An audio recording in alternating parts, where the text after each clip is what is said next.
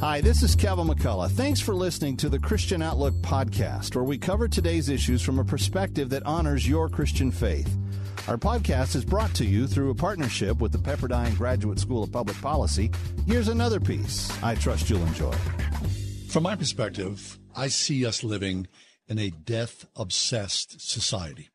I mean, all you got to do is go onto Netflix or any streaming services, right?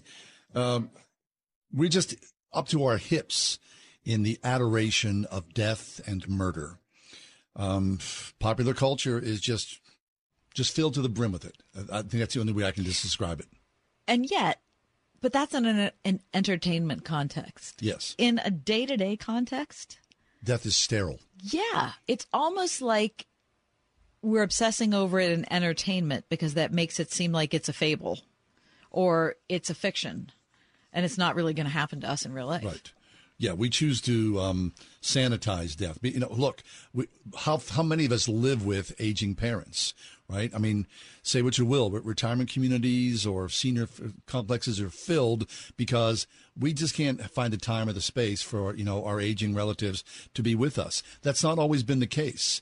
But we do sanitize death to the extreme here. But the fact of the matter is, much sooner, because time is short, sooner rather than later, all of us will die. R Trueman is with us. He's been a regular guest of our show over the years. He is part of the Biblical and Religious Studies at Grove City College. He teaches courses on the history of religious thought. His newest book is called Strange New World, How Thinkers and Activists Redefined Identity and Sparked the Sexual Revolution. Carl, welcome back. It's great to be back. Thanks for having me. When we think about Jesus and the march to the cross and what happened to Jesus, our Lord and Savior, the brutality of that, and how if this was today, we would see perhaps minimal outrage. It may be televised live, but the wiping away of death is something that is a mystery to us in this country. Yeah, the wiping away of it and the embrace of it at the same time is really strange juxtaposition to me. But I think, and Carl's going to talk about this, that by making death so sanitized, we take away the urgency of our life. Oh, yeah, I agree. Yeah, for sure. Because our life, I mean, if you're 50 or 60 or 70 years old, I'm sure you say to yourself, what the heck happened? Yes. It went by so fast. I can't believe that, this is the age that I've come to myself in. Yeah. Time goes by so quickly, and with the entertainment culture we have, it seems like we just keep we live in like a pretend world where our earthly life is just going to go on indeterminately. Yeah, it's an interesting comment. This might sound a rather trivial way of approaching it, but it reminds me of seeing a picture of the traveling Wilburys a couple of years ago, who, when they were around in the 80s, seemed ancient to me. Yeah. Suddenly I realized that actually I'm older now than any of those guys were then, and several of them are already dead. Yes. Yeah. So that was the moment for me when mortality really started to become real. I don't mean to trivialize it, but wow, time has gone fast. It sure has. What a shock to me. So, Carl, death forces us, as you say, to think about what kind of person you want to be, right? Because time is so short, and we're always kicking things down the road. But we're always, hopefully, if you're organized about this and thinking about this with Jesus as your lead, who am I? What will I become? What do I do with my life? Because death is at the door. But if we're sanitizing it, then we can just continue on with an extended adolescence and then one day be shocked that we're 60 years old. Yes. I think that the finiteness of life, if you like, should lead us to prioritize certain things. I remember when my own father was dying of cancer, my father and I would not typically express love for each other verbally. I never doubted my dad loved me, but he'd never really said it to me, and I'd never really said it to him. It was only when his own mortality became rather glaringly obvious that we started saying things to each other that perhaps we should have said many years previously, but had neglected to do. So I do think the finiteness of life is worth grasping earlier on. There's a great line again, I don't want to trivialize it, but there's a great line in Bruce Springsteen's song Badlands. You spend your life waiting for a moment that just don't come. Don't waste your time waiting. And I think when you think life is just going to go on indefinitely, you can end up wasting your life, wasting your life for things that never happen, and not realize that you need to seize the moment and do those things now. Amen. Carl, in an essay that you wrote, an excellent essay, This Holy Week, Remember That You Are Going to Die. You wrote it during the pandemic. And, of course, that very clearly we could see, the death around us. But in the essay, which is wonderful, you reflect on the rule of St. Benedict. We talked about the rule of St. Benedict a few weeks back. But could you clarify that rule for us and how you see its importance as we lean forward to our most certain death? I think that one of the great things about the monastic life and monastic rules is the presence of mortality within them. Just 3 weeks ago, my wife and I were in Rome, and we went to the ossuary chapel of the Capuchins, which is a rather eerie place because it's full of bones.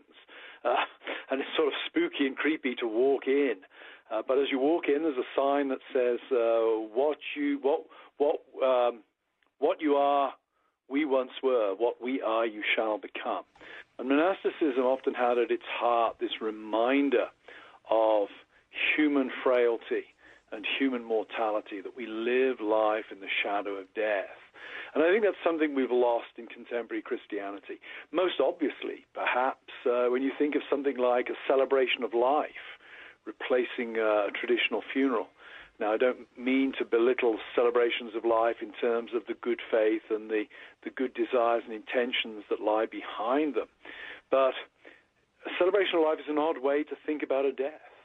A death is something that reduces all those left behind. When my father died, I didn't want to celebrate his life. Right. I wanted to mourn his death because I was reduced by his death at that point. And I think there's a strand of monastic piety that is a reminder to us that this world is ultimately not our home, that this world is marked by tragedy and mortality. And we need to face up to that. We need to prepare ourselves for that. Right. Carl, you were talking about the death of your dad, and I was thinking about the death of mine, and how I had so many people in his prolonged illness say, well, when he dies, it'll be a relief. And I thought, it's not going to be a relief. It's just not going to be a relief, because I feel like if we look at it that way, and I know people are trying to console themselves, I'm not trying to be heartless about it, but at the time I was thinking death is the enemy. That's why we have a savior. And the more we try to sanitize death, I think the less we have to celebrate on Easter Sunday. Yeah. Yes, and I think, the resurrection is the great hope for Christians, but it doesn't mean that death is painless. One can only be resurrected once one has first died. And death is an unnatural intrusion into the created realm. Even Christ himself, the second person of the Trinity, in his human nature, weeps at the tomb of Lazarus. That indicates, I think, something of the disposition of the goodness of God when placed in the presence of the destructiveness of sin. So yes, Christianity is a religion of resurrection, but resurrection presupposes death and tragedy. When somebody says, I think I can understand when somebody says, the death of an ill relative is a relief on one level, because it is agony to see the pain that a loved one goes through. There's a certain relief from knowing that one's loved one is no longer suffering. But that relief is eclipsed and overwhelmed by the sense of sadness that they've gone. Amen. Carl, can you talk about Holy Week? I was raised as a Catholic schoolboy, so Holy Week was, sort of central, of course, to the long walk to the cross, and then, of course, the celebration of the tomb.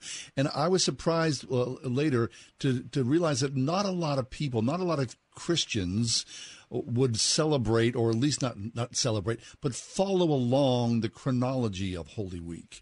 Was that part of your life, or is this something that is sort of secondary as you lean into this week?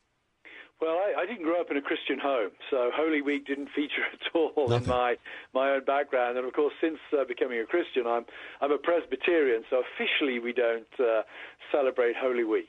But I think it's a very useful time for Christians to focus their minds on the suffering and death of the Son of God. Like Christmas, it's become dramatically secularized with Easter eggs. And there's nothing wrong, I think, with joy and celebration.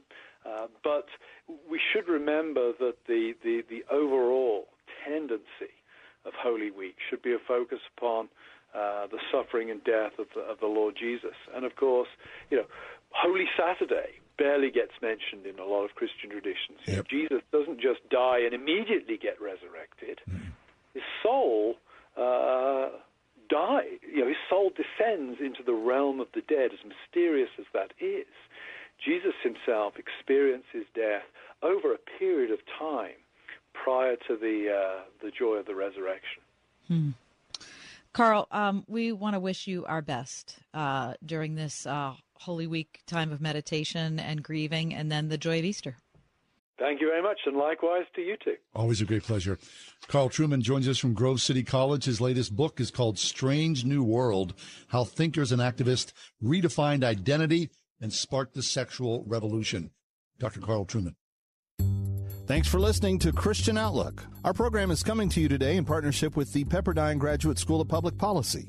It's America's most unique graduate leadership programs offered on Pepperdine's breathtaking campus in Malibu, California. Learn more at publicpolicy.pepperdine.edu. If you enjoy our podcast, take a moment and tell a friend to subscribe today.